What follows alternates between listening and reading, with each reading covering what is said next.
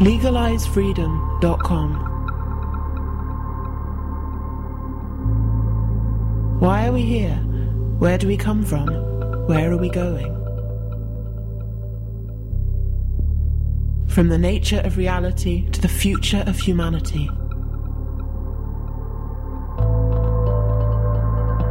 Beyond politics, poverty and war. LegalizeFreedom.com.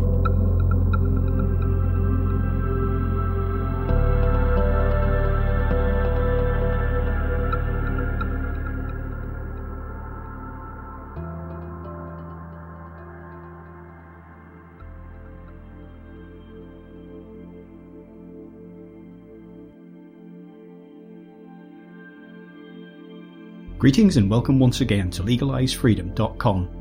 I'm your host Greg Moffat, and my guest today is Andy Duncan, who joins us to discuss the forthcoming EU referendum and various related issues. On Thursday, June 23rd, 2016, citizens of the United Kingdom will vote on whether or not to remain part of the European Union. The United Kingdom's membership of the EU was achieved in several discrete, although ultimately orchestrated stages. Since the formation of the European Economic Community in 1958, which later morphed into the European Union itself in 1993, the entire scheme has seen ever-deepening integration and interdependence between an increasing number of member countries, with the UK itself joining in 1973. Its restlessly expansive aims and ambitions were divisive then, and they remain so today, arguably more so than ever. The campaign to remain within the European Union, the imaginatively titled Remain campaign, cite reams and rafts of beneficial EU legislation which over the years has simultaneously helped protect the rights of workers, consumers, business, minorities and the environment, as well as preserving peace within Europe's borders. Their efforts, however, dubbed Project Fear by those who would quit the EU, the so-called Brexit campaign, have been marked by a distinct lack of hard facts and figures to assist the voting public in making what the Remain camp continually insist will be a momentous and strictly once-in-a-lifetime decision. As the day of reckoning draws ever closer, Remain, or Brumain if you prefer, have also indulged in blatant scaremongering with dire warnings of impending doom, ranging from giant mosquito invasions to nothing less than World War III. Meanwhile, the aforementioned Brexit campaign argues that, whatever the intent of the EU's founding fathers, it has metastasised into a corrupt and unaccountable cabal of control freaks and gravy train grifters.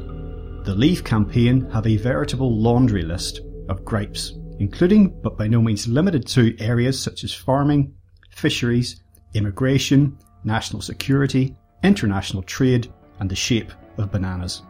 We read in the UK news just today, for example, the provocative headline, EU postpones toaster and kettle crackdown until after Brexit vote. Forget ISIS, Al-Qaeda and North Korea, surely this is the stuff of World War III. At the hands of Remain, therefore, Brexiteers are branded as ignorant, inward-looking, xenophobic Little Englanders, even if they happen to live in Scotland, Wales or Northern Ireland. As things stand, however, no matter what the preferences or prejudices of individuals and institutions with an interest in the outcome, the remit, regulatory reach, and sheer size of European Union bureaucracies and their combined budgets have ballooned since the nascent days of what was always a political project. Something, it would seem, simply has to give. Maybe not today, maybe not tomorrow, maybe not even on June 23rd, but soon, and the aftermath may prove impossible to predict. Hello and welcome, Andy, and thank you so much for joining us once again on LegalizeFreedom.com. My pleasure to be here, Greg. Andy, today we're going to be discussing the forthcoming EU referendum, which is taking place here in the UK on Thursday, 23rd of June, year of our Lord, 2016. What's happening here is the British government, the UK government, I should say, are putting it to the people in a referendum: should the UK remain in the European Union or leave? And this is something that's been talked about off and on, probably since Britain first joined the common market way back when. But either way, if people are tuning in, and there's going to be a lot of this, there already has been a lot of comments and conversation, but if people are tuning in here thinking that you and I are going to be saying we must stay in the EU or we must leave the EU, it's not black and white as far as we're concerned, and we're trying to stand off a little bit to one side of all this and just look at some of these issues from a different angle. So for the benefit of listeners, just set out your basic position here at the start. Well, I'm with the Queen on this one. I personally want Britain to leave the EU, but there is a lot to it. It's a complicated beast. I'm not like a Peter Hitchens or a Peter Oborne or Nigel Farage, where it's, I wake up in the morning and I scream, I want to leave the EU, or like David Icke. I've got lots of reasons why I want the UK to leave the EU, but there are some good things about the EU. Maybe we can talk about some of those things too. Oh, absolutely. Again, it's really not black and white. As I like to say, there's three sides to every coin. There's a face, there's a reverse, and there's an edge. And I notice, you could see it in all mainstream politics these days. It's highlighted, in very sharp relief at the minute in the US with the presidential run at the minute, isn't it? I know you try not to pay attention to these things, but anyone observing that circus, it couldn't be more polarised. It's an absolutely dreadful state of affairs, and no doubt things will get a little bit more subtle here, aren't they, in the UK? But things will definitely get dirtier as our referendum day approaches. I don't doubt it. I think it's strange, isn't it, with Donald Trump, how about a year or two ago the British government was saying we're going to ban you from coming here, you're a mad person. And now, in my mind, I think he's going to win the US presidential election. The British government are now kowtowing to him and say, we didn't mean what we said last year. And politicians, slippery people.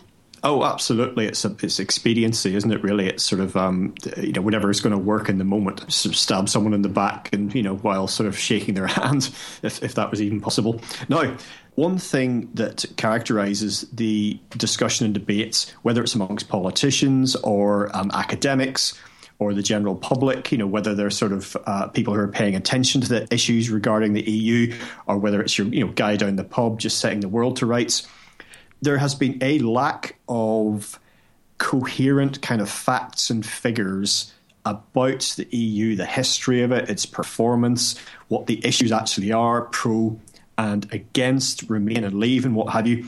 And most political campaigns are like that these days. It's very much about hot air, more heat than light. But this has been quite spectacular. We are weeks into this campaign here in the UK. As I say, the referendum's on June 23rd, a few more weeks to go. And this is a potentially momentous decision for a lot of people, however you look at it. And it seems that there has been so little engagement in actual discussion. If you and I were just sitting, if we were those two guys down the pub, we're having a discussion about this, what I actually want to know is, if I'm making a decision, is what, give me some numbers, actual numbers. But even when you get into that whole area, then you realise that the numbers coming out of the EU and the numbers being offered by pro and against, remain and leave camps, they're all subject to, it seems, subjective interpretation. And it makes it so difficult. So even when we do get facts and figures, you get someone pops up on the radio and says, here are the statistics that prove my case for remaining in the EU. Someone else comes up and says, here are my statistics that disprove yours. And then the BBC person says, well, I'm sure this debate will run and go to, run end titles. And nobody's any the wiser. Well, it seems to have come down to a kind of business transaction decision, doesn't it? I'm going to be £222 a month better off because I'm outside the EU, because we're not contributing towards the EU. But George Osborne says I'm going to be £223 worse off because of mortgage things and other related financial matters, which he's got his team at the Treasury to make up. So therefore, I'm £1 a month better off inside the EU, so I'll vote to stay. And that's kind of ridiculous. But I think the big questions here, people should sit back and grow up and stop behaving like children and ask big, rational, intellectual, independent questions. I think the big question here is, do you want to be a servant of Brussels? Do you want the UK to be a satrap of a bigger empire? Or do you want Britain to have some freedom, some independence? If you want to be a servant of Brussels, vote to remain. If you want to take the risk of being an independent nation where you're in control of the government a little bit more than you are currently, then vote to leave the EU. But I think this lack of cohesion comes from the kind of cock-up nature of this referendum in the first place. This was the referendum that was never supposed to happen. This was a gambit by David Cameron before the last election. UKIP were coming up on the outside with Nigel Farage becoming the most popular man in the country, who's the leader of the UK Independence Party, trying to get out of the EU.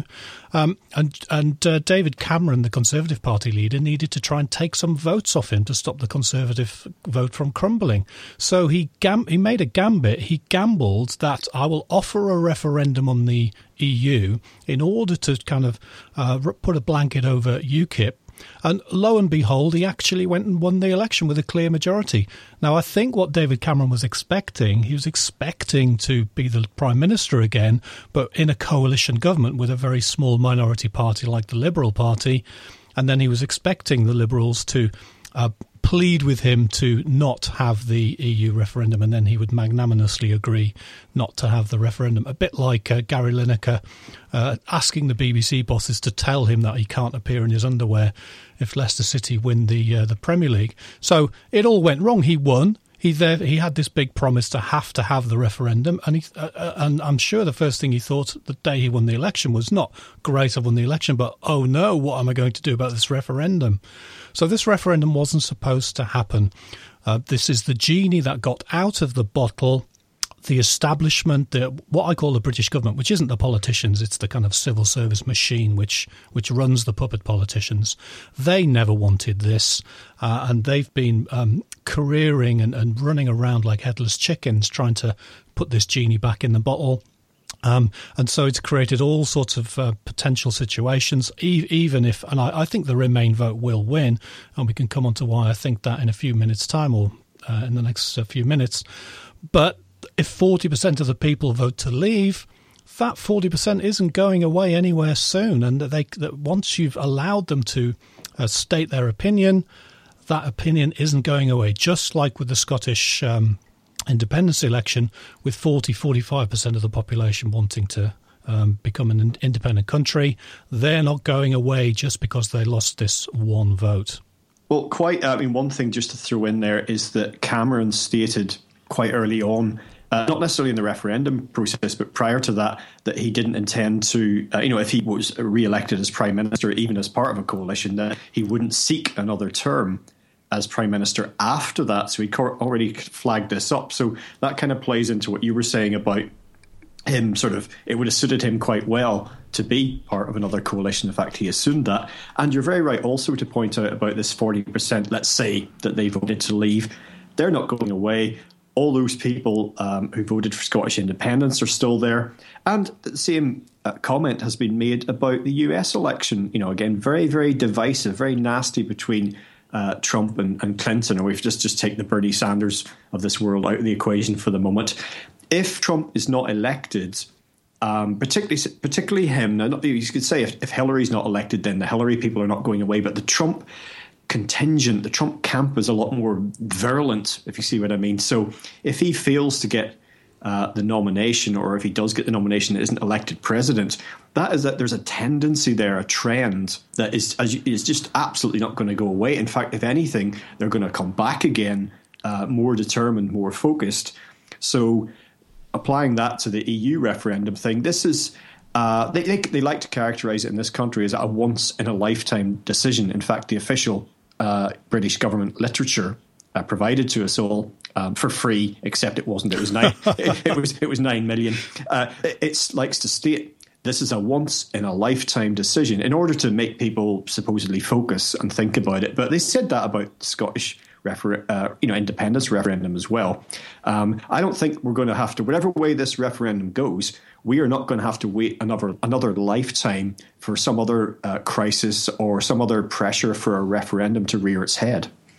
This talk by the Remain camp that this is a once-in-a-lifetime opportunity, if you will, is, again, you can just see them trying to squeeze that genie back into the bottle. They never wanted this referendum in the first place, but now they've got it. They're desperately trying to... I think, like I said, I think they will win with maybe 60-40 split, with Remain getting 60%. I think Donald Trump's interesting, isn't he? Because the Republican Party elite are desperately trying to stop him. They're trying to rig the way delegates are voted for in the primaries and so on. They're desperately trying to stop him. But even if he doesn't become the Republican candidate, I'm sure he'll become an independent candidate. And he's got so much money, he'll be able to do that. And I think he's going to win. And it's against the Republican Party elite's wishes.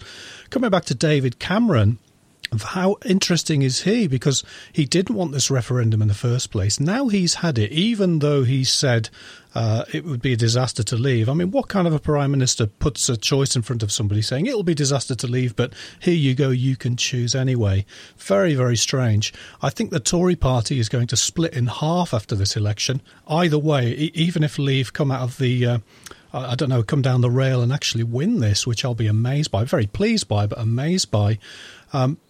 Or even if they lose, David Cameron has split the Conservative Party. He's now got what I might call the Eurosceptic wing, led by Michael Gove, Boris Johnson, Steve Baker, and people like that. And then he's got his Heathite wing as well. Now, strange thing about David Cameron, when he became an MP, he got his seat in Parliament because he pretended to be a Eurosceptic. All along, he was a Heathite of the old kind of Edward Heath school, and that has gradually come to the fore as he's risen through the ranks of power. But he's always pretended to be a Eurosceptic. He's just a shell kind of person, but he's going to split the Conservative Party. So that's going to be very, very interesting, because what will happen is the Labour Party will then walk into that vacuum as the Tory Party breaks apart and starts fighting itself or fighting the other side. Jeremy Corbyn, I think, will just sit back and watch this happen and then walk into Downing Street at the next general election on the back of this two-headed monster fighting itself. And Jeremy Corbyn, of course, is very, very interesting. He was against the EEC in 1975. And what he said about the Maastricht Treaty is what I personally believe. I think, yes, Jeremy, with what he said about the Maastricht Treaty, he said the Maastricht Treaty takes away from parliaments the power to set policies and it hands power over to unelected bankers. He's absolutely correct. We've got to ask then, why is he in favour of the Remain campaign now? And I think it's very, very clear. He just wants to just say as little as he can get away with. Then he wants the Tory party to go into meltdown, and then he's just going to win the next election as the Tory party completely collapses. So obviously you think that could happen, but it's funny how the pieces on the chessboard are being shuffled around at the minute. Unlikely alliances, if not alliances, people sharing the the podium at press conferences. Then certainly in terms of their desired outcomes, you've got people on the left and right for, and people on the left and right against in terms of Remain, and that's a bit like the American political situation as well. Just very strange bedfellows, very strange. It'll be interesting to see when it all shakes out, because whatever happens in the wake of this referendum, I think it's going to be, for political watchers, even if you're personally somewhat apolitical, it's going to be an interesting scene as the aforementioned chess pieces then jostle once more to say, okay, well, in the light of this referendum outcome, where do we go from here? Because as I said earlier, this by no means is the end of the matter. If it's Remain in the EU is the vote, remember that the EU itself is in tremendous state of upheaval and flux. And for me, that's something that's of course, the Leave camp are talking about that, but I've always got one eye on that. And there's, regardless of whether we were having a referendum or not, there's enormous change afoot within the EU. Whether they like it or not, it's being forced on them. I think you have to be very careful when you talk about the Leave campaign. I think in the last day or two, the Electoral Commission in the UK has said that the Leave campaign should be run by basically the Conservative Party who want to be in the Leave campaign. A lot of those people in that group, they don't really want to leave the EU. Boris Johnson doesn't really want to leave the EU. Michael Gove, it's very, very hard to say. There's a lot of ambition there. That's why they can sit on the same panel as somebody who's, say, a Labour or a left-wing Labour MP, because there's a lot of personal ambitions and drives going on here. Boris Johnson wants to be the leader of the Conservative Party. He wants to be the next Conservative Prime Minister. That's, I think, the basis of his decision to say that he wants to stay in the Leave campaign. And even if the Leave campaign wins under this Conservative grouping, we won't actually leave the EU. It will just be taken by those people to the EU and saying, we've got this big vote. We've got, say, 51% of people want to leave the EU. We've had this vote. Now let's renegotiate our EU treaties. I think that will be the plan of Boris Johnson and Michael Gove. It's not to actually get out of the EU. So this is a huge smokescreen. It's just a negotiating position to go back to the EU and say, look, we've got this piece of paper with 51% written on it, and now we're going to renegotiate and maybe get a two-speed EU with one group going down the kind of Eurozone track and then another group going down the two-speed track, but still within the EU. I think it was Peter Hitchens' phrase. He said, the EU is the Hotel California. You can check out, but you can never leave. So be very, very careful looking at the people who are leading this campaign. They're not all ideologues and in it purely on principle. Oh, no, far from it. I was, oddly enough, one of the few times that I look at television for any length of time is when I find myself in a hotel on my own. And I was in a hotel the morning that Boris Johnson came out and announced himself as in the Leave camp, and immediately everyone, apart from the most gullible, were just saying this is about, as you say, political ambition. So obviously you always got to read between the lines, even when the gaps between the lines are a mile wide. And as you say, on one level, someone like Boris Johnson can't really lose, however things pan out, because if it's vote to remain, well, it's I lost out, too bad. Brave campaign was fought. It can't be said that he didn't actually come out and say what he said. But as you say, that's very, very different from actually dealing with it. You can say whatever you like, but I mean, if the outcome is what it is, to remain, then it's not like that was his personal decision. It's not like he's changed his mind. He's just got a new reality to deal with, so to speak. And as you say, no one's leaving anything. So, and I'd imagine that in the morning, if we wake up after the referendum has taken place, or certainly after the count has taken place, that people, apart from those very engaged in the legislation, so if there is any need for any new legislation, and all the commentators and pundits, apart from them, everyone else is going to go back to what they were doing pretty quickly, I would have thought. Yeah, I always like Joseph Stalin's phrase on voting. It doesn't matter how you vote. What matters is who counts the votes. And being an anarcho-capitalist myself who thinks that the British government is nothing more than a large organised criminal gang, wouldn't put it past me for them to just slip a few 100,000 Remain votes into the ballot boxes to get the way they want. But I think they will win, because the British people over the last 100 years have really become cowed. We have President Obama coming to this country and telling us, for his own good, do what I say, you must stay in the EU because that's what I want. Reminded me very much of Negan in The Walking Dead, that kind of speech. And the British people going, oh, yes, we better do what we're told. The American people, I think, are still much better off, because if a British Prime Minister like David Cameron went to Washington and told the Americans how to run their country, I think he'd be quite rightly put in a baggage compartment on the next plane from Dulles Airport back to the UK. But Obama comes here and just tells us what to do. It's quite strange how we just tug our forelock and say, yes, sir, we'll do what you want. I think coming back as well to the facts of this, I think the right-wing and the left-wing people can sit on platforms together, because there is no kind of what I might call an intellectual question. Do you want to be a servant of Brussels? Do you want to be free and independent? Do you want liberty, or do you want the state? Those questions aren't being asked, so the left and the right can sit together. on these panels and just talk about kind of fear-mongering and giant mosquitoes invading the UK if we leave the EU and so on. But I think it's actually quite healthy that they're not using too many facts, because it means that none of us are now believing, and not just people like you and me, but I think the general population doesn't believe anything any politician ever says.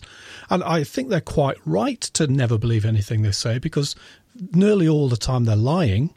And the only time they tell the truth is by accident, and then they beat themselves up over telling the truth. And one of the best things that we saw was the Matthew Hancock interview by Andrew Neil, which people can find on YouTube if they want. Just type in Matthew Hancock, Andrew Neil into YouTube. You'll get this amazing interview where Matthew Hancock, who's a government spokesman and for the Remain campaign, was defending this document from the Foreign Office saying even Norway, who are outside the EU, adopt 75% of EU laws. So therefore, they're not even outside the EU, so you must vote to remain. Andrew Neil got some figures together and showed it's actually 9%.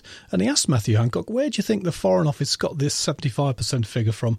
When you look at the actual underlying figures, it comes to 9%. And of course, the Foreign Office just wrote it on the back of a cigarette packet and then put it into a nice fancy document and laser printed it on glossy paper, and therefore it becomes a fact. No one believes anything any politicians say any of the time, even if occasionally by accident they tell the truth. And to my mind, that's actually a good thing. Well, I mean, the whole presentation, I mean, what you're talking about at that relatively high level, on a BBC programme with a large listenership, because I can't think, is there watchership, viewership? Watchership. Hey, watch your ship. Anyway, what I've got here in my hand is just there you can hear it. Physically, I've got it.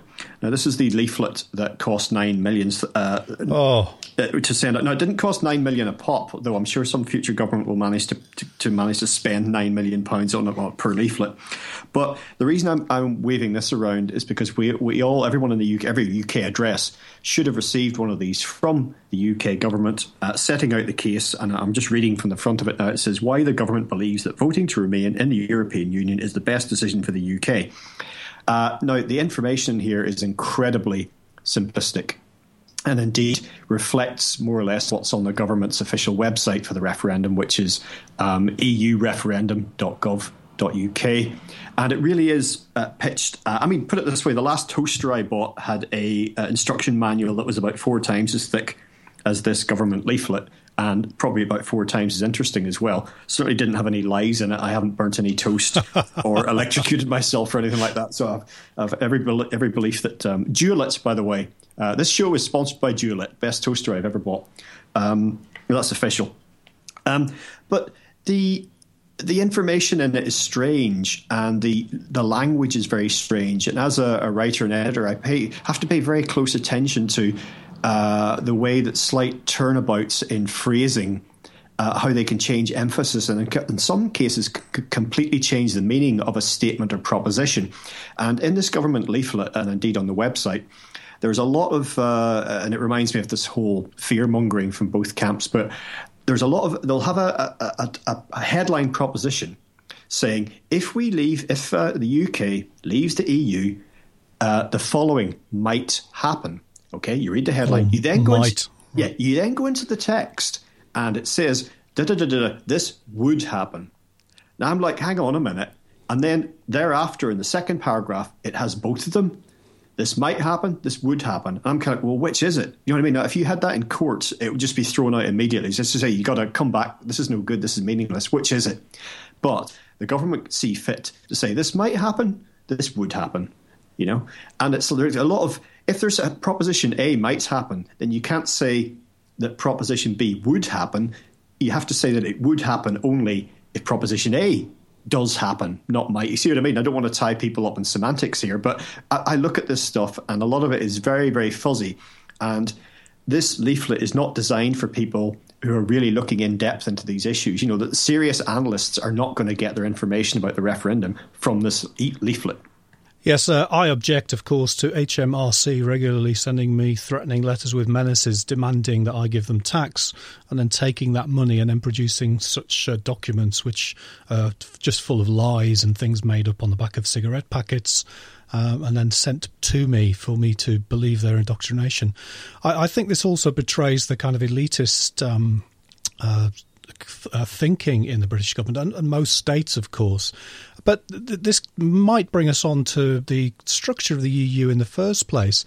I think there are some good things in the EU because it comes out of two traditions. The EU comes out of an elitist, statist, kind of socialist kind of a thrust over the last 100 years. But the other thrust to it is the kind of old European classical liberal thrust as well, as exemplified by Ludwig von Mises, which gives us the free markets, which gives us solid economic bases for things and a solid legal system.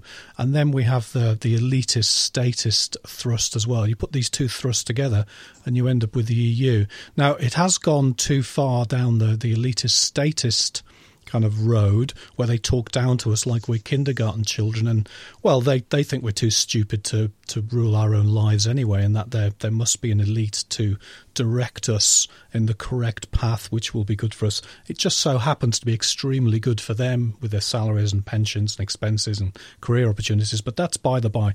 They're angels, and we're just a hoi polloi of mass of people who need to be told what to do, and this document probably reveals that. But we shouldn't completely dismiss the EU. For instance, the EU does have this, from the classical liberal tradition of Europe, it does give us these spurious but occasional protections. So, for instance, the UK police have tried to massively extend the DNA database, and the EU court legal system threw that out and stopped them doing that. It gives us these rights which stops the kind of very aggressive British ruling elite the ability to completely take us apart. So there are some good things about the EU, but nobody knows the future. When they say this would happen, who are they? Are these people Time Lords? Have they been to the future? Do they know what the future holds? This is why it has to come back to what I might call ideological or intellectual questions about, just positions. Do I want to be free, or do I want to be part of a status collective? We can't know what the future is. One bad thing that could come out of Brexit, I mean, this is one thing that I foresee happening. We have the Leave campaign. Somehow we get Boris Johnson, Michael Gove and the rest of the Conservative Party to actually not have the 5-10 year renegotiation, but actually to leave the EU. Goodness gracious. Britain is then, say, completely free, and to me that would be great. I believe in secession worldwide. I think we should all secede down to the individual. But the British state will still be in existence, and it will feel itself alone. It won't have its empire anymore. It won't be part of the EU empire. It might fall into the hands of the American empire even more strongly. We could literally become the 51st state. We could even join, NAFTA or something like that, and join Canada, the US and Mexico in NAFTA. That's a bad thing, I think. That could happen. Maybe we won't do that. Maybe we'll just become like a big Hong Kong or a big Singapore and become a free trading nation and dominate the world through services and all sorts of amazing things. That's what I hope will happen. That's what I think might happen. But nobody knows the future. And for these people to tell us that they know the future and what would happen, I think is disgraceful. Yeah, well, the aforementioned government leaflet and website appeal, as you might expect, it's aimed at the public. So they're appealing to the lowest common denominator, and they're trying to boil it down to things that Joe public can identify with. So say, for the sake of argument, they say that you'd be £220 per family per year worse off. And it's always hardworking families. God forbid that there be families who like a lot of leisure, or people who don't have families. I'm not sure about them. But it seems that the only thing that exists is hardworking families. So £220, I don't know, is equivalent to 50 pints of Newcastle brown ale. And suddenly it's like, oh, shit, it's 50 pints of beer, and then suddenly it becomes a real issue, and the guy's putting on his duffel coat and his hobnail boots to rush down to the voting booth, or however it's going to be done. I don't even know the mechanism of this yet. I've not taken sufficient interest in it from that point of view, but to address the idea of what is good about the EU, potentially past, present, future, one thing that I get when I speak to people that I know, and many of them are good people, and by and large, I would say most of the people I know want to remain within the EU. Now, not that many of them have necessarily done a lot of statistical analysis, but that they look at the political scene and domestically and internationally up to a point, and they quite often cite things like the European Bill of Human Rights, which is actually separate from the EU if you actually look at it, in terms of institutions. And the argument that can be made either way is, well, the good things that flow from the EU and by extension from EU membership are not somehow unique to the EU as an institution. That is to say that this is the idea that Christians think that the Ten Commandments, are supposed to be virtuous, but therefore that unless you subscribe to the Ten Commandments, that you cannot be a good and virtuous person. You can be an atheist, a humanist, or any other denomination of religion other than Christian and still subscribe to Christian ideals of, humanity to your fellow man and all the rest of it, do unto others, etc. That's not uniquely Christian. But a lot of people now feel, especially those of us of a certain generation, have grown up only knowing the European Union and, as you mentioned earlier, seeing it as a restraining bolt on some of the excesses of various governments over the years.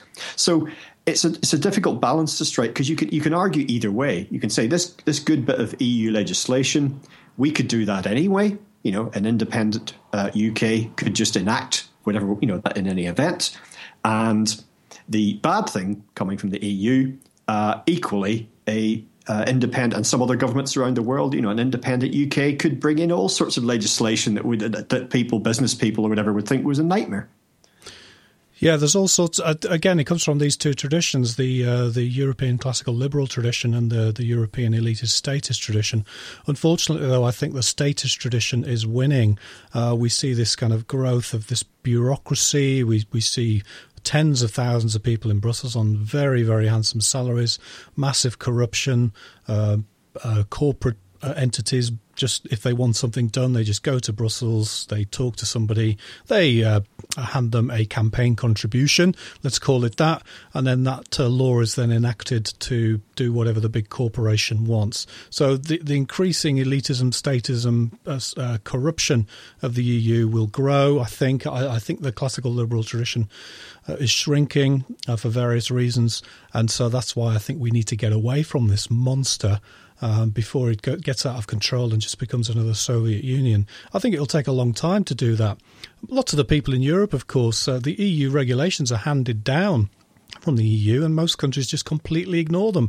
Britain's very, very strange because its government gold plates all the regulations and imposes them with zeal, which is very, very strange. We can be independent. The Britain has been independent for 2,000 years since the Roman Empire collapsed. Different countries, England, Scotland, Wales and so on, have been independent for a long time. We were independent until 1975. Unfortunately, I'm still old enough to remember that election, Margaret Thatcher wearing a jumper with all the flags of Europe on it. And I haven't grown up with the EU. I grew up with the EEC. It was all, we were walked into this. It was supposed to be a European Economic Community. It wasn't supposed to become a country, but like frogs in slowly heating water, we're reaching boiling point now. And I think it's time to get out. I think the EU itself, of course, is... There is another good thing about the EU, and that's the euro. Now, that might sound very strange coming from a believer in Austrian economics like me, but it has some good features. And this is why Jesus Herto de Soto is such a big fan of the euro, because it's almost like a kind of gold money. It's a single money, and that makes business transactions much easier, much simpler to transact if you're in Luxembourg and you're doing business with somebody in Belgium and they're doing some business with somebody in France and they're doing business with somebody in Germany, all within 50 miles of each other. Having this single currency is a great thing. And we used to have a single currency throughout Europe, and that was gold, and that was a great currency. Now, the problem, of course, with the euro is coming back again to Jeremy Corbyn's point about the Maastricht Treaty. it takes away power from national parliaments and hands it to an unelected set of bankers. The euro isn't gold. It can be printed infinitely by the ECB, and it is being printed infinitely by the ECB to impose socialism via the socialism of money control. What was supposed to be the super Deutschmark is becoming the super lira or the super drachma. And I think these things will all come together. I think the euro, as it collapses, as it faces its own implosion, is going to, even if we stay inside the EU, I think the EU will implode anyway because of this euro, because this is a paper currency. It's being printed to infinity, and it's going to cause economic stagnation. We're going to enter, if we're lucky, we're going to enter a few lost decades like they've had in Japan in the earlier Keynesian experiment in money printing. But at worst, Japan's one nation with one kind of nationhood and one identity, because we have so many identities. We've got the Greeks against the Germans, we've got the Spaniards against the French, we've got the Germans and the British, the Danish against the Italians. We've got all these different cultural identities, and then you add in stagnation for 10, 20 years, and the whole thing's going to implode anyway. It's interesting you should mention the euro at this juncture, actually, because it's one of the few things you notice when you're listening to the current debate about the UK referendum in the UK media, that one of the few concessions that the pro-EU, the Remain camp make is that the euro itself has been a disaster. Not all of them by any means, of course, but I've heard a few voices saying, yes, it has. They've used the word disaster, actually, without saying how they think what the future might look like. But they've been prepared to go that far. And I think it's interesting that another part of that booklet I mentioned earlier, the 9 million quid special that the government sent out, there's a curious little section in it in which the government brag about the concessions that they've managed to wring out of the EU, the so-called special status, which is a little bit strange in itself, don't you think? Because, we're there. This is the pro-EU camp within, the UK political establishment, the Remain crowd, and yet they're saying that they're talking about a reformed EU, and let's not forget that reform is neither positive nor negative. It just means to reform something, just to change it. I think it's become conflated, just with unalloyed positivity. And the best of both worlds is the actual phrase that they use in this official literature. Well, why doesn't everyone else want the best of both worlds? Why are we in Britain so blessed to get the best of both worlds? And one of the things, just to draw my point to a close, one of the things in the bullet points in this best of both worlds sections is saying we will not join the euro. That's the first one on the list. I think the four countries which have the best of both worlds, of course, are the four members of the EEA, the European Economic Area. That's Iceland, Norway, Switzerland and Liechtenstein. They trade within the EU. They have no tariffs. They have no trade barriers, but they're outside the EU. I think that's the best of both worlds. If you want to give a best of both worlds argument, you say let's become like Norway. Let's become like Switzerland. You've got Switzerland completely surrounded by the EU. I think the Remain people would want Switzerland and Norway and Iceland to just disappear off the map for 3 or 4 months, because they're glaring examples that you do not need to be in the EU to survive in Europe economically. Switzerland does okay. Norway does okay. Iceland had a terrible time in 2008, but it's coming back strongly. And of course, Liechtenstein has a great time because it's in the EEA and it gets lots of business from all over the place, not in the EU, but in the EEA. If that was offered to me now, I think I could possibly accept that. That would be where I think we'll probably be in maybe 5-10 years' time if we win the Leave campaign and if Boris Johnson and Michael Gove and so on can actually be persuaded to actually leave the EU and not just use it as a renegotiation stratagem. Let's just go for EEA status, just like Norway, just like Switzerland, just like Iceland, just like Liechtenstein. Of course, Norway and Switzerland have been particularly much talked about so far in the campaign, by both sides, as you say, held up as exemplars of what could be achieved. And of course, the Remain camp have said, well, actually they are tied to. What they basically tried to say is they're tied to a lot of the rules, but they don't have the access to kind of make the rules. But my way of looking at it, having been to both Norway and Switzerland a number of times, is that I'm guessing that these are small, single-minded, quite focused countries, and they probably wouldn't be sticking with it if it wasn't working for them. Yeah, and I think they've got independent people as well. And I wish that was what we would have again in Britain, like we used to have pre-1913, before the state grew massively after World War One or through World War One, and then grew massively again World War Two. Going back to 1913 in the UK, the only kind of time a normal person would ever touch the state is if they went to a post office and bought a stamp with the King's head on it. That was as close to the state as most people ever came. Much, much, much lower taxes, much, much, much smaller state.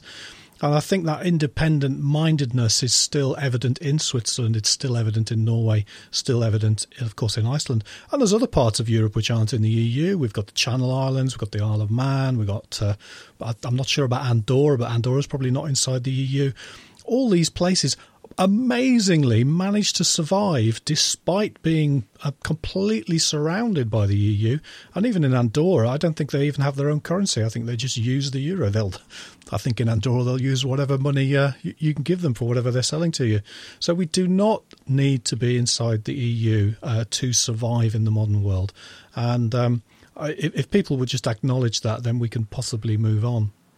Well, I mean, I was in a coffee shop just today, and some Americans came in, and they were very pleasant, but they had it explained to them. They were obviously going around Europe, and they had it explained to them that although they knew that sterling was the currency here in the UK, they had it explained to them that they couldn't, in fact, spend euros in the cafe. Now, this was one of the chain cafes, so it wasn't like a independent mom and pop place where they could just say, "Oh yeah, we'll take your euros." I mean, you go to Morocco and try to buy a carpet or something. Once you're done haggling, they'll take, it's like, what you got? Euros, dollars, gold, silver. If it's something that they recognise that they know they can use, they'll take it. And I've run stalls before at events, and foreigners have rolled up. This is back pre-Euro, actually.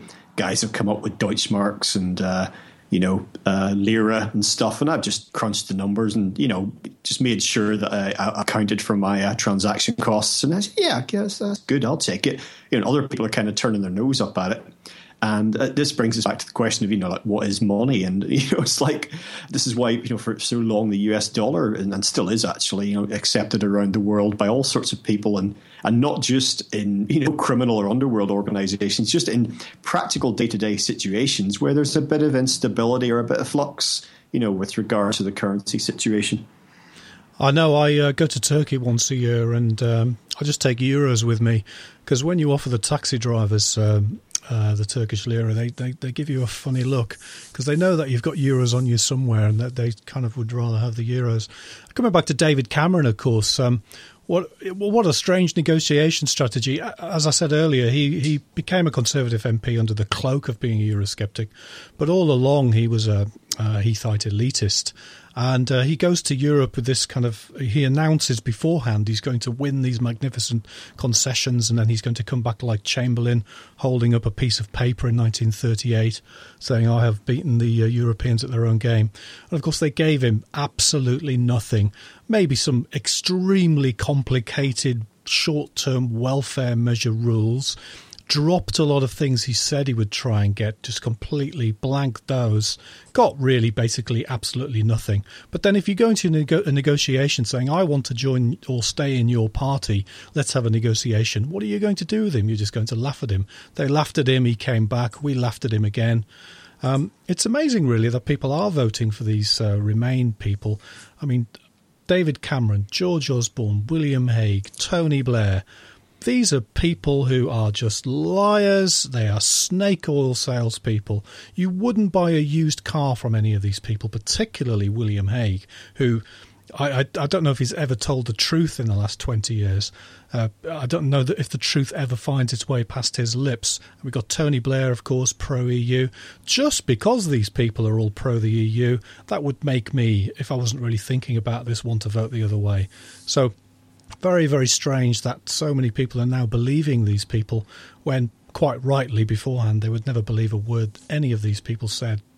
Now, one question that people sometimes ask when they're thinking about the UK situation is, has any other EU country ever actually left? And from what I can glean, the answer to that is no. The closest you'll find is in 1985, according to my information, or 1982, if you believe the BBC. Somebody's got the research wrong. It's either me or the BBC.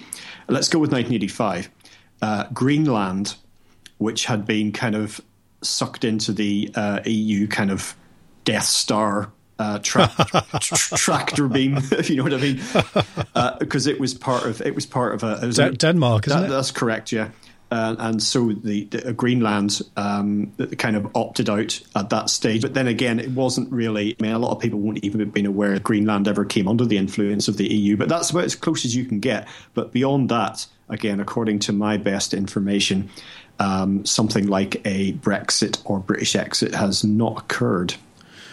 It's very strange, isn't it? You've got Denmark. If you look at a globe, Denmark's the size of a thumb, and Greenland's the size of a grizzly bear, and yet Denmark controls Greenland. I think the closest to this maybe is the Americans. Now, at the risk of offending some of your American listeners, and at the risk of completely getting all of my history wrong, the US was a British colony, or 13 British colonies, and then it seceded from the British Empire. So that's a secession that actually happened. And then it was written into the American Constitution, I think. Again, your American listeners will no doubt be jumping up and down if I get this wrong. It's sort of written into the US Constitution that any of the 13 colonies can secede from the United States in the plural. And it was always assumed that they could do that. But if you leave it long enough, as the Americans in the Southern Confederated States found out, let's just blank and skip the reasons why they wanted to do this. When those states wanted to secede from the United States empire, they were prevented, and there was a bitter war, what the Austrians in Auburn, Alabama, called the War of Northern Aggression, a bitter war to prevent them leaving, and maybe that's where the EU might be slipping. There's always this, yes, you can leave from the Hotel California, you can never check out, but you can attempt to leave. But eventually it becomes more of a prison than a hotel, and you can't leave, and it's impossible to leave. Now, I think the EU is going to collapse anyway, because it's growing to become a Soviet monster. And it's becoming an island of socialism. And as socialism increases, of course, it introduces bigger and bigger islands of chaos, where people are demotivated, where you can't calculate things. And as these islands of chaos grow within an ever-increasing socialist empire, you get the seeds of the collapse coming from the inside anyway, and then the whole thing falls apart. Now, how it falls apart is obviously the important part. You want it to fall apart peacefully. You don't want it to fall apart in an aggressive, horrible civil war style. So maybe some of the people who are thinking remain or leave should think, if we don't get out now, we won't be able or allowed to get out in, say, 15, 20 years' time. There'll be prison bars on the walls of the Hotel California rather than curtains. And if you can't get out, then anything that must stop will stop eventually, and Britain will leave, but it might take some kind of armed conflict to do it. So maybe people should think about those kinds of questions as well. We need to leave now, because maybe in 20 years' time we won't be able to without adopting serious military matters, and I do not want to go there whatsoever. Do you know, I've been while listening to what you were saying there, I got lost in a little reverie about Hotel California, the song. I started to rewrite it in my head, and I was thinking that the Brexit camp should have had an anthem by now.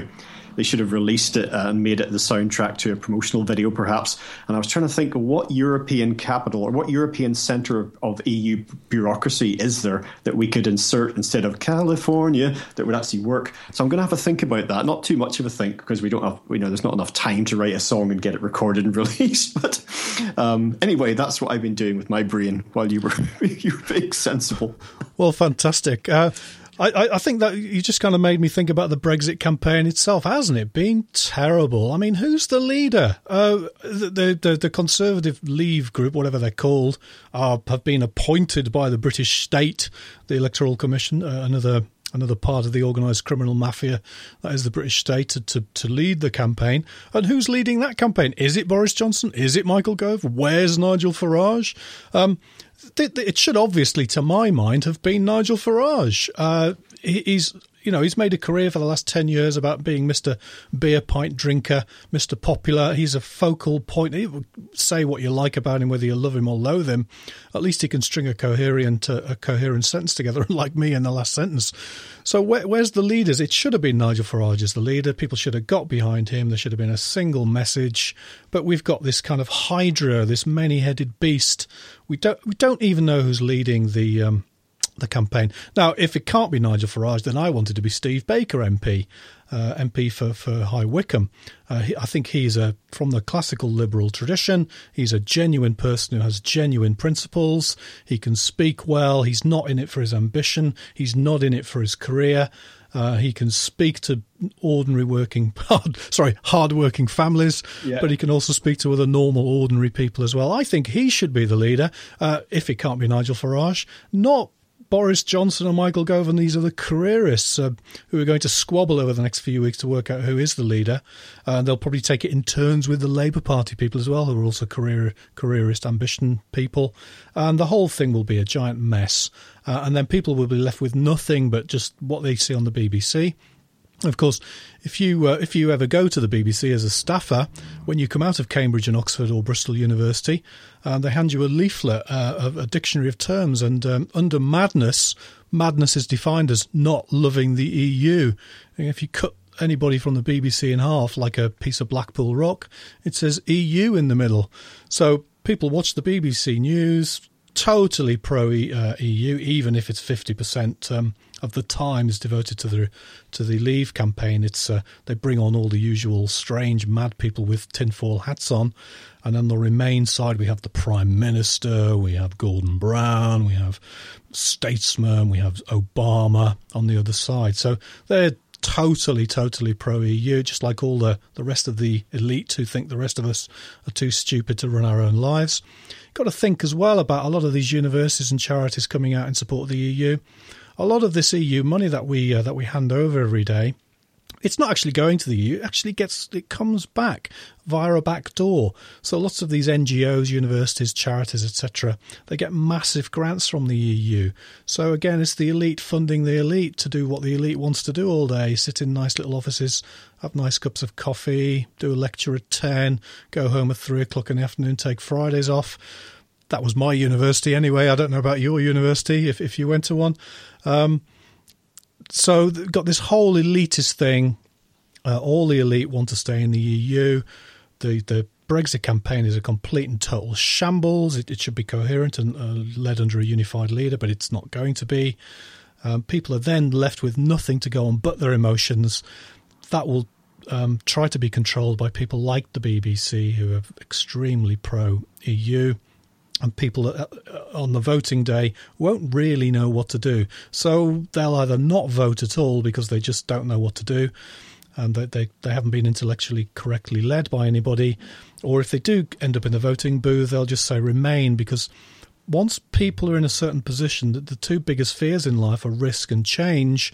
And people will kind of say, well, it's not too bad now. I might lose my job if we leave. I've got a job now. I'll just vote to Remain. Just go with the status quo. So the Brexit campaign, absolute shambles, should get itself together as fast as possible. It should be Nigel Farage leading it, or it should be Steve Baker.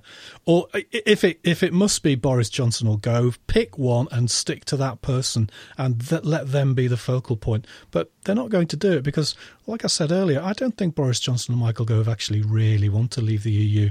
They just want to use a leave vote as a staging post towards an EU renegotiation. And even if Remain wins, and they won't be too desperately upset about that, I don't think, they'll then use it as a platform to make their bid for leadership of the Conservative Party. Well, I mean, certainly neither Gove nor Boris Johnson come across in anything I've ever seen them say or do or even their gait as classical, champions of liberty and freedom. And as far as Gove goes, I mean, this is a personal bit of mudslinging here, but I mean, would you trust a guy that doesn't sleep in the same bedroom as his wife? And this said wife, if indeed she is a woman, says that the secret to happy marriage is to not sleep in the same room. But, I say personal mudslinging aside. By the way, Steve Baker, is that the monetary reform MP?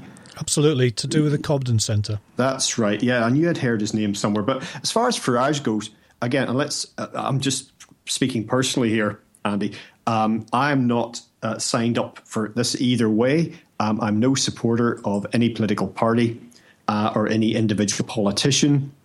Farage does come across better in the media than a lot of people do. I mean, David Cameron, for example, you can present very well, and he can be very slick.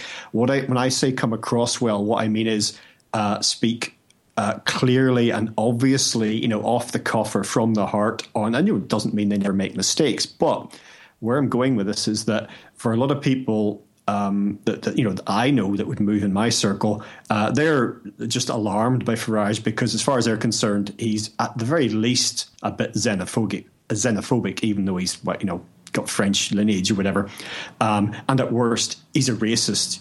It's not BNP, but it's in the same spectrum, if you say what I mean. So for someone like Farage, it's such a divisive figure, really.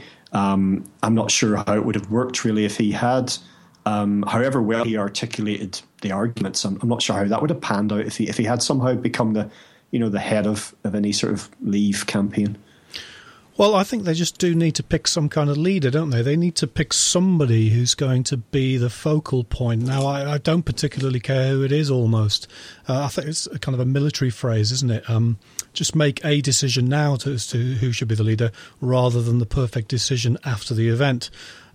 Boris Johnson would do. Let's just make it him. But with this committee of 10 worthy people, I believe usually in the cock-up theory of history, where things like this referendum election are just almighty cock-ups. But if I was into the conspiracy theory kind of way of thinking, I would have a conspiracy that the Conservative Party ambitionists like Johnson and Gove have wanted Brexit the campaign to be a complete shambles, so that the Remain campaign wins, so that they can have this kind of background of I did the right thing, I did the right Eurosceptic thing, but we're still in the EU and we'll just have to work with it because that's what the British people want. That would be my conspiracy theory on this one. Just to address a point you made a few moments ago regarding uncertainty, and this is one of the main flags that is run up by the Remain camp. That is to say, if the UK was to leave the EU, there would be years, possibly decades of uncertainty. There would be immediate effects, but there'd be medium-term effects, long-term effects. We have no idea what they could be. It's jumping into an abyss. My answer to that would be that as if we have business as usual, let's imagine that this referendum was never even called, as if going forward as part of the EU, there is anything other than uncertainty staring us in the face. Yeah, there are certain things that would remain more or less in place, which would be thrown out if we left the EU. But as I mentioned earlier, this whole EU situation is in a tremendous state of flux. So we by no means can have certain futures, stable, the idea of prosperity for ourselves, our family, our careers, companies, in terms of investment, in terms of security, the international situation. There's nothing. The world is an uncertain place. So I just think it's a little bit disingenuous, really, to just say that, well, if we were to leave, all bets are off. All the pieces are thrown in the air. If we stay, better the devil you know. Well, this is the Time Lord thing again, isn't it? Where the elite see themselves as Time Lords who know everything, they're omniscient, omnipotent, and so on. But we are living, as the Chinese used to say, in very, very interesting times. We're still not out of the 2007 financial crisis. People think that's gone away. Well, some people think it's gone away, but of course that hasn't even gone away. That's just been papered over by massive money printing all over the world, by central banks all tied together by the Bank of International Settlements. Strangely enough, based in Switzerland. Oh, that just reminds me, of course, the EU in some ways almost becomes kind of irrelevant because lots of the regulations it hands down anyway aren't of its own making. They're just handed down to it by Bank of International Settlements.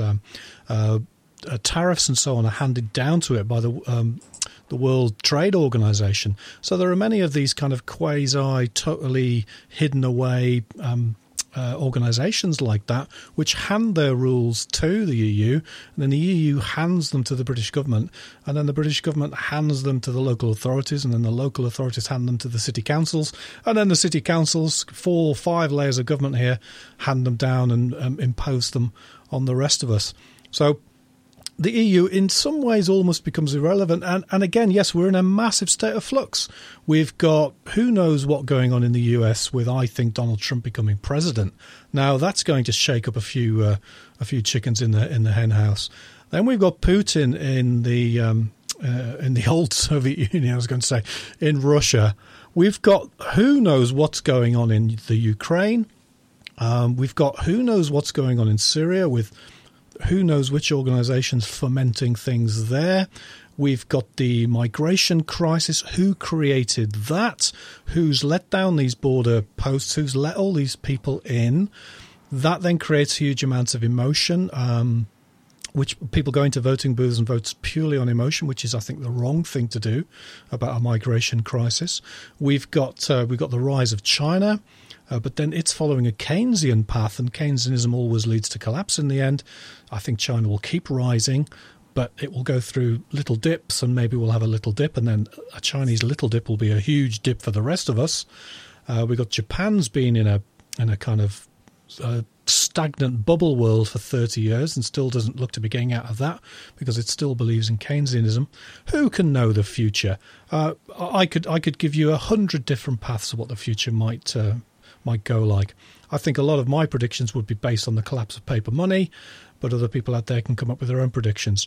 I think voting for the Remain vote, which I think a lot of people will do, is because the next day things will be the same, and I think people feel comfortable and happy with that because they're cowed and they've suffered decades of state propaganda saying how marvellous the state is.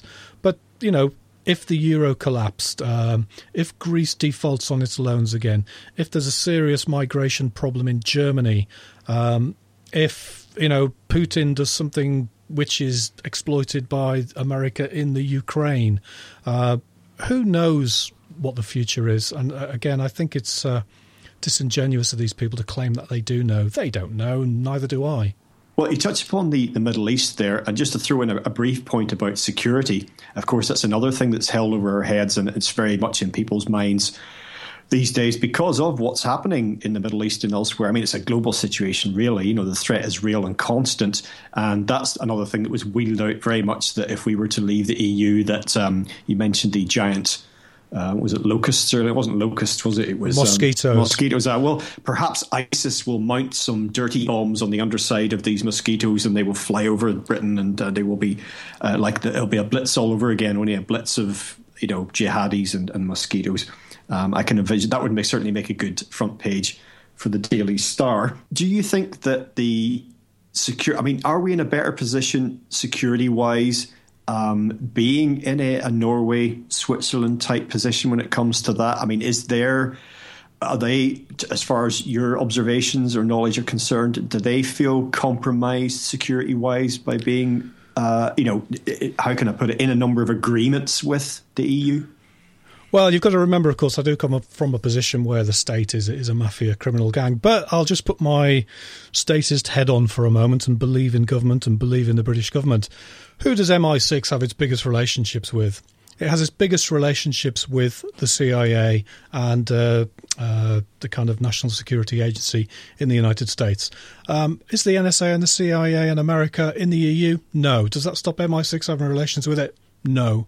They have very, very close and intimate relations. GCHQ, MI6, MI5, NSA, CIA, it's almost one organisation. British Army.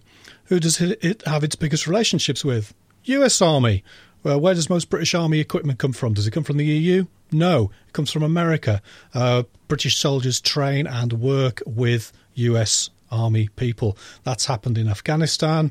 You know, where was the French army in Afghanistan? Where was the German army in Iraq? Where was the Spanish army in Syria and Libya and all these places. The British state security machine is completely enmeshed with the United States security machine. It has nothing to do with the EU.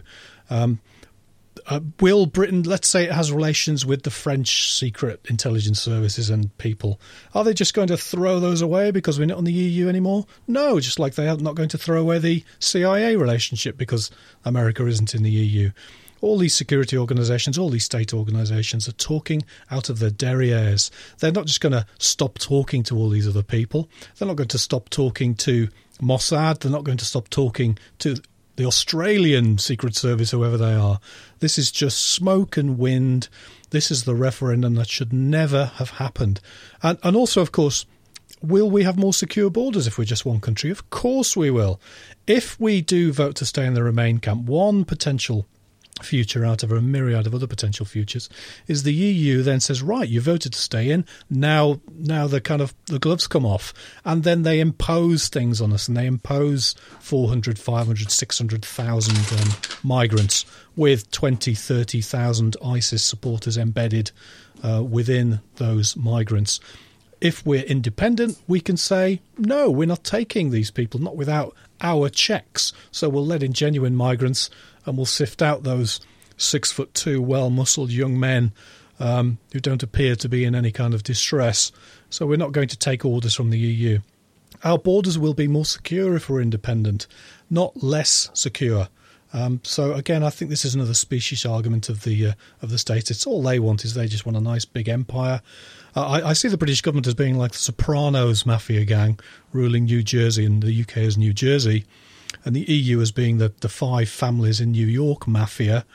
At the moment, there's a link between the Sopranos gang and the five families gang in New York.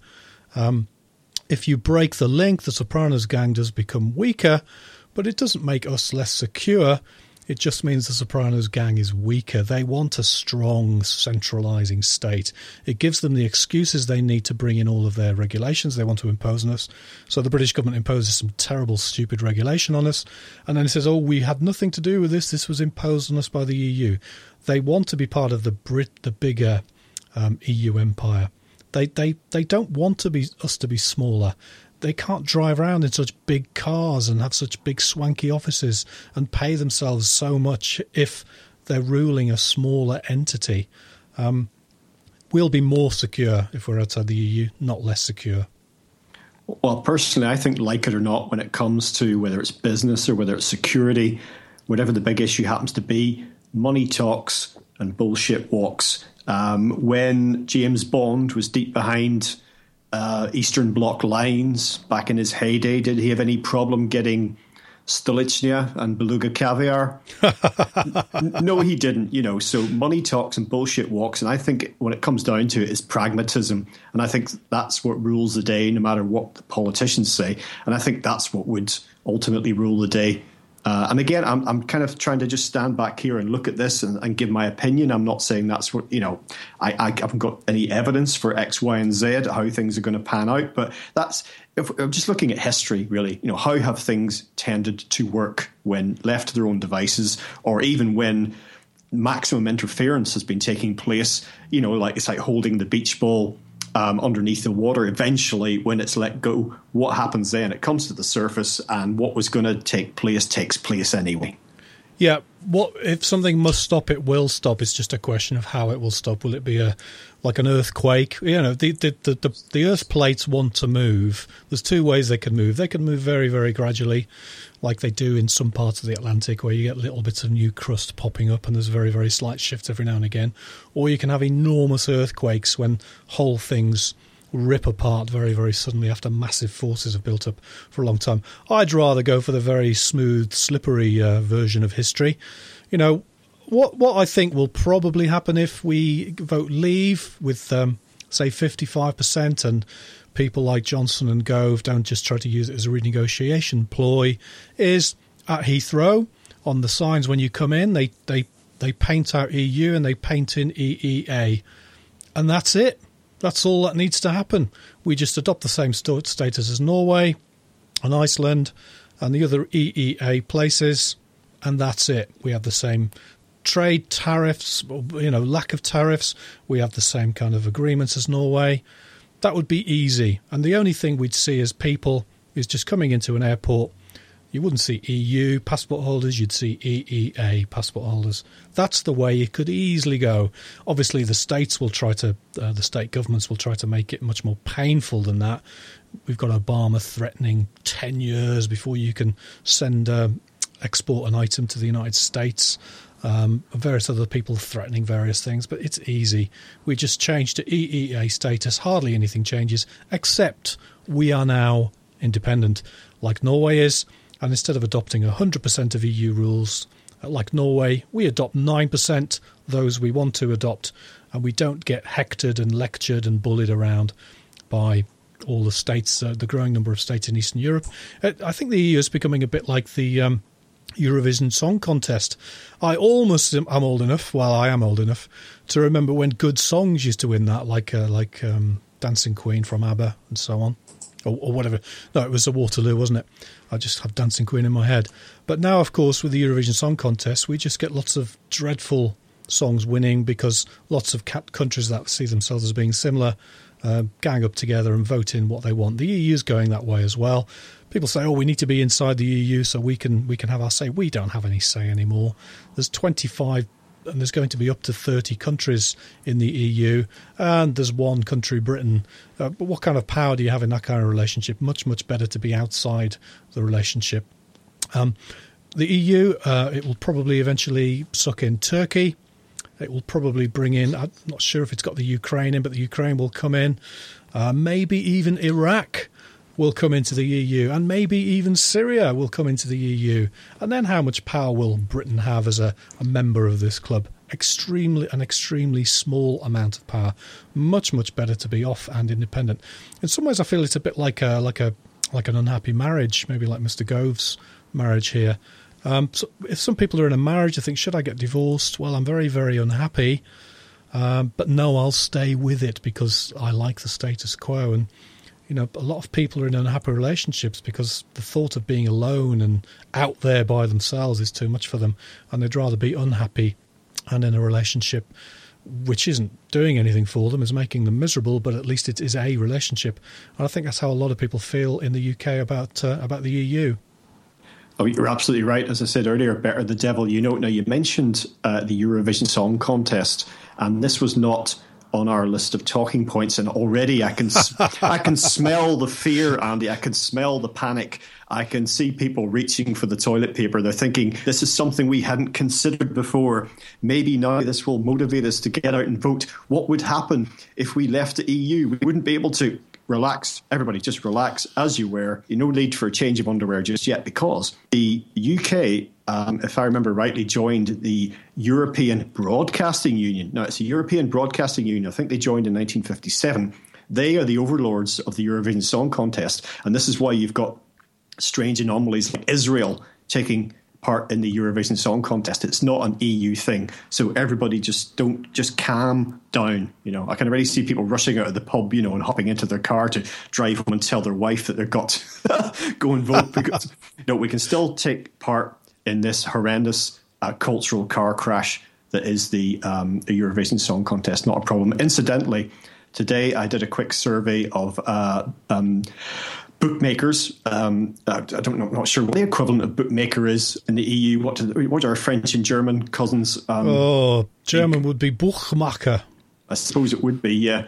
But anyway, people like Coral and William Hill, and looking at the averages, it seems that currently for Remain seems to be about 3-1. I'm guessing that's in favour for the betting, and Leave is about 5-2. I'm guessing that's kind of but 60% of the voting, the betting so far has been on to Remain, as it were. Now, I only mentioned the bookmakers because quite often they can be a better bellwether of trends than pollsters can. Very, very clever people, bookmakers. We've seen in the Leicester City-Tottenham fight for the Premier League, haven't we, how people have been cashing out their bets because very, very astute bookmakers have been saying, yes, you'll win £50,000 if Leicester win the Premier League, but I'm offering you £25,000 today to give up your bet. So they're very, very clever people, bookmakers. And, of course, they have to be because they're having to lay off the odds all the time. So I believe in the market. I think the market is made up of 8 billion people making their own daily decisions with their own wealth, and is a much, much better guide of the future than, a few elitist politicians sitting around, not smoky rooms anymore, but kind of, green tea rooms these days, I should imagine, making decisions. So bookmakers have their finger on the pulse much more than politicians do. I think those odds are probably about right, but the Remain camp, much though it wants this to just die as soon as they've won with 55%, it's not going away. If 45% of people in the UK vote to leave, it's not going away, just like it hasn't gone away in Catalonia, just like the Scottish independence vote didn't go away, even though the Scottish Independent Party lost that election. They've let the genie out of the bottle and they cannot squeeze it back in. And when the EU, I think, because of monetary problems, suffers all sorts of contusions over the next few years, this will rear its head again, and it won't go away. And I tried to just sit back and be a neutral observer in a way. I haven't voted, actually. I mean, I don't believe in democracy, and I haven't voted in an election for, I can't remember, it might be 15 years, but it's definitely 10 years. But I am going to vote in this one because I do believe in secession. And I do want to secede. I want to see the whole thing break apart. But I want it to break apart smoothly and peacefully and calmly. And I don't want it to become a prison which we have to break out of in any kind of more aggressive way. Well, never mind the conventional arguments for leaving the UK, leaving the EU. Maybe Nigel Farage should be coming out and talking about not only the giant mosquitoes flying the ISIS flags, but he maybe should have been talking about all the mung bean salad you could eat and green tea enemas from the EU. And oh dear, that conjures up a violent image. Well, it's the world we live in, Andy. That's just the way it is. But yeah, you mentioned your voting intentions. Just as we draw things to a close for today, what sort of conversations you've been having in your personal life, family, friends, colleagues, associates? Just what feeling have you been getting back when you've been out there? I think stasis is the name of the game. Most people get up, go to work, come home. They like that. They can pay their mortgage. Their children are in nice schools and are pleasant people. I think people just dislike change. And I think voting to leave the EU is too much of a change for most people. Like you said earlier, most people have grown up with it. Most people don't know anything else. I mean, I am too old to remember proper money, as older people call it, 12 pennies in a shilling and so on. So I've grown up entirely with decimal money, and the thought of changing the money to maybe going back to 240 pence in a pound, I'd just be horrified. And I completely understand why younger people who've seen nothing else but the EU will mostly be voting for the EU, because that's just what they've grown up with. They've grown up with kilograms and meters. And how tall are you? I say to somebody, I'm 6'1", and they say I'm 1 meter 82, and I've no idea what that means. I just can't imagine what that means. And again, most people don't think ideologically anymore. People used to. I mean, in Victorian times, Gladstone and Disraeli would have these massive ideological debates with one another, and people would read them in Hansard, and they'd read them in the newspapers. And individual people in just small houses in, I'm from Yorkshire, so from a village in Yorkshire. So people in villages in Yorkshire over fires would read Hansard and then think, do I agree with Disraeli or do I agree with Gladstone? People don't do that anymore. It's all blipverts and instant messaging and what am I doing tomorrow? Or not even what am I doing tomorrow, what am I doing today? And people don't want tomorrow to change. So I think a lot of people will vote with the Remain, but it's not going away. I think even though I'm in my own household and with my group of friends, I'm very much in a very tiny minority of one, like I am on most things. It's not going away. I think that the genie is out of the bottle. Yeah, I agree. I mean, absolutely last thought for the day.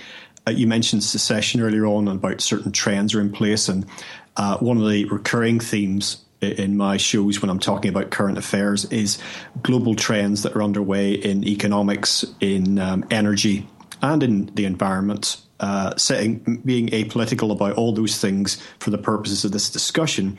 I just think that globalization, as much as it's been touted as like an inevitable thing, I think that the smaller unit, I mean, whether we're talking about Iceland or Norway or Switzerland, the smaller unit with more control into which people, organizations, whatever it happens to be, they gravitate towards what suits them, a smaller, more defined rule set, whatever, or no rules at all, whatever it happens to be, those sorts of things, and then all cooperating between each other on a voluntary basis. This just seems to work better, and I think that is where the overall trends are. The road to there, I don't think doesn't really end anywhere. It's an ongoing situation. It's fluid. And it's not going to be pretty, I think, in many ways. But I just think that there are certain trends underway that the EU is flying in the face of. So this is not going away. And when this June referendum comes and goes, it's just a case of, well, what's the next tipping point going to be? What's the next crisis? What's the next, red flag that goes up? Well, again, we're not out of the start that again. We're not out of the 2007 crisis. That has still to be resolved. It's been papered over with lots and lots, trillions of euros, trillions of dollars, hundreds of billions of pounds of paper money. But that's just injected more heroin into the heroin addict. The heroin addict still hasn't recovered from the heroin and still hasn't gone cold turkey yet. When the heroin addict, i.e. the EU, goes cold turkey, then we'll really see something. I think the 20th century was the age of socialism, the age of the big bloc, the Soviet bloc, the Warsaw Pact, and all the other big blocs. The EU is following that kind of socialist trend with kind of inertial momentum. But we're seeing the rise of, smaller places, aren't we? We're seeing the rise of Singapore. We're seeing the rise of Hong Kong. We're seeing the rise of Asian nations. We're seeing the rise of all sorts of individuals. Now, I don't deal with a man. I don't deal with a Hong Kong person when I write a contract with somebody in Hong Kong. I'm dealing with my friend in Hong Kong who I'm doing a contract with.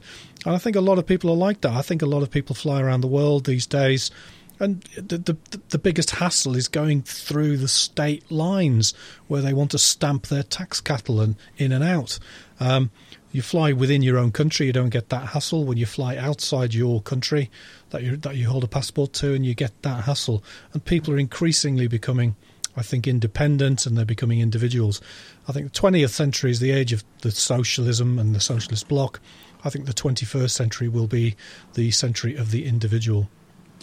Andy, I think this is the 6th time that you've been on with me, and I keep asking you to tell people about your website, and you keep telling me you don't have one. But I know you're working on at least one project, so share anything you'd like to with listeners before we wind it up for today.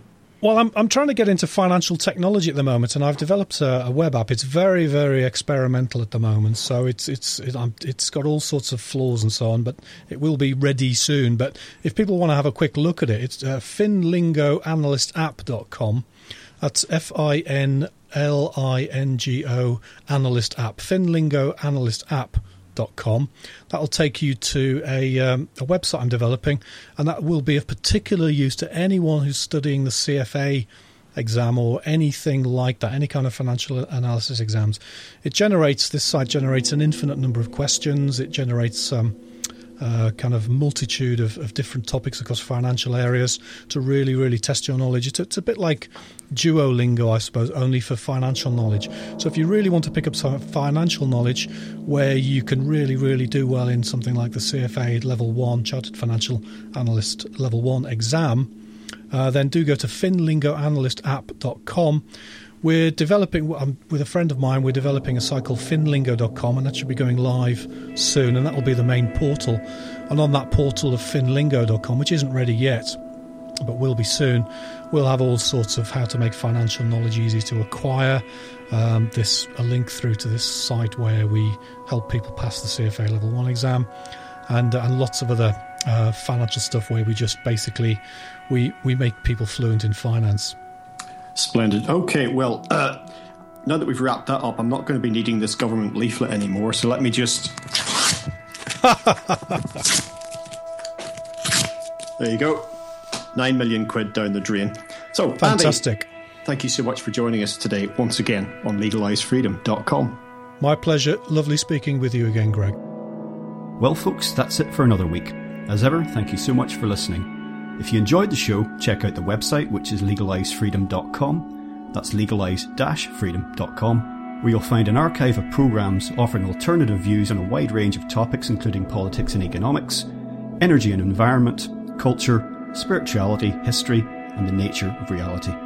You can also browse and buy a range of publications from our guests, and if you're feeling generous, make a donation to help keep the site up and running. Whether you listen, donate, or do both, I greatly appreciate your support. Until next time, I'm Greg Moffat, and you've been listening to legalisefreedom.com.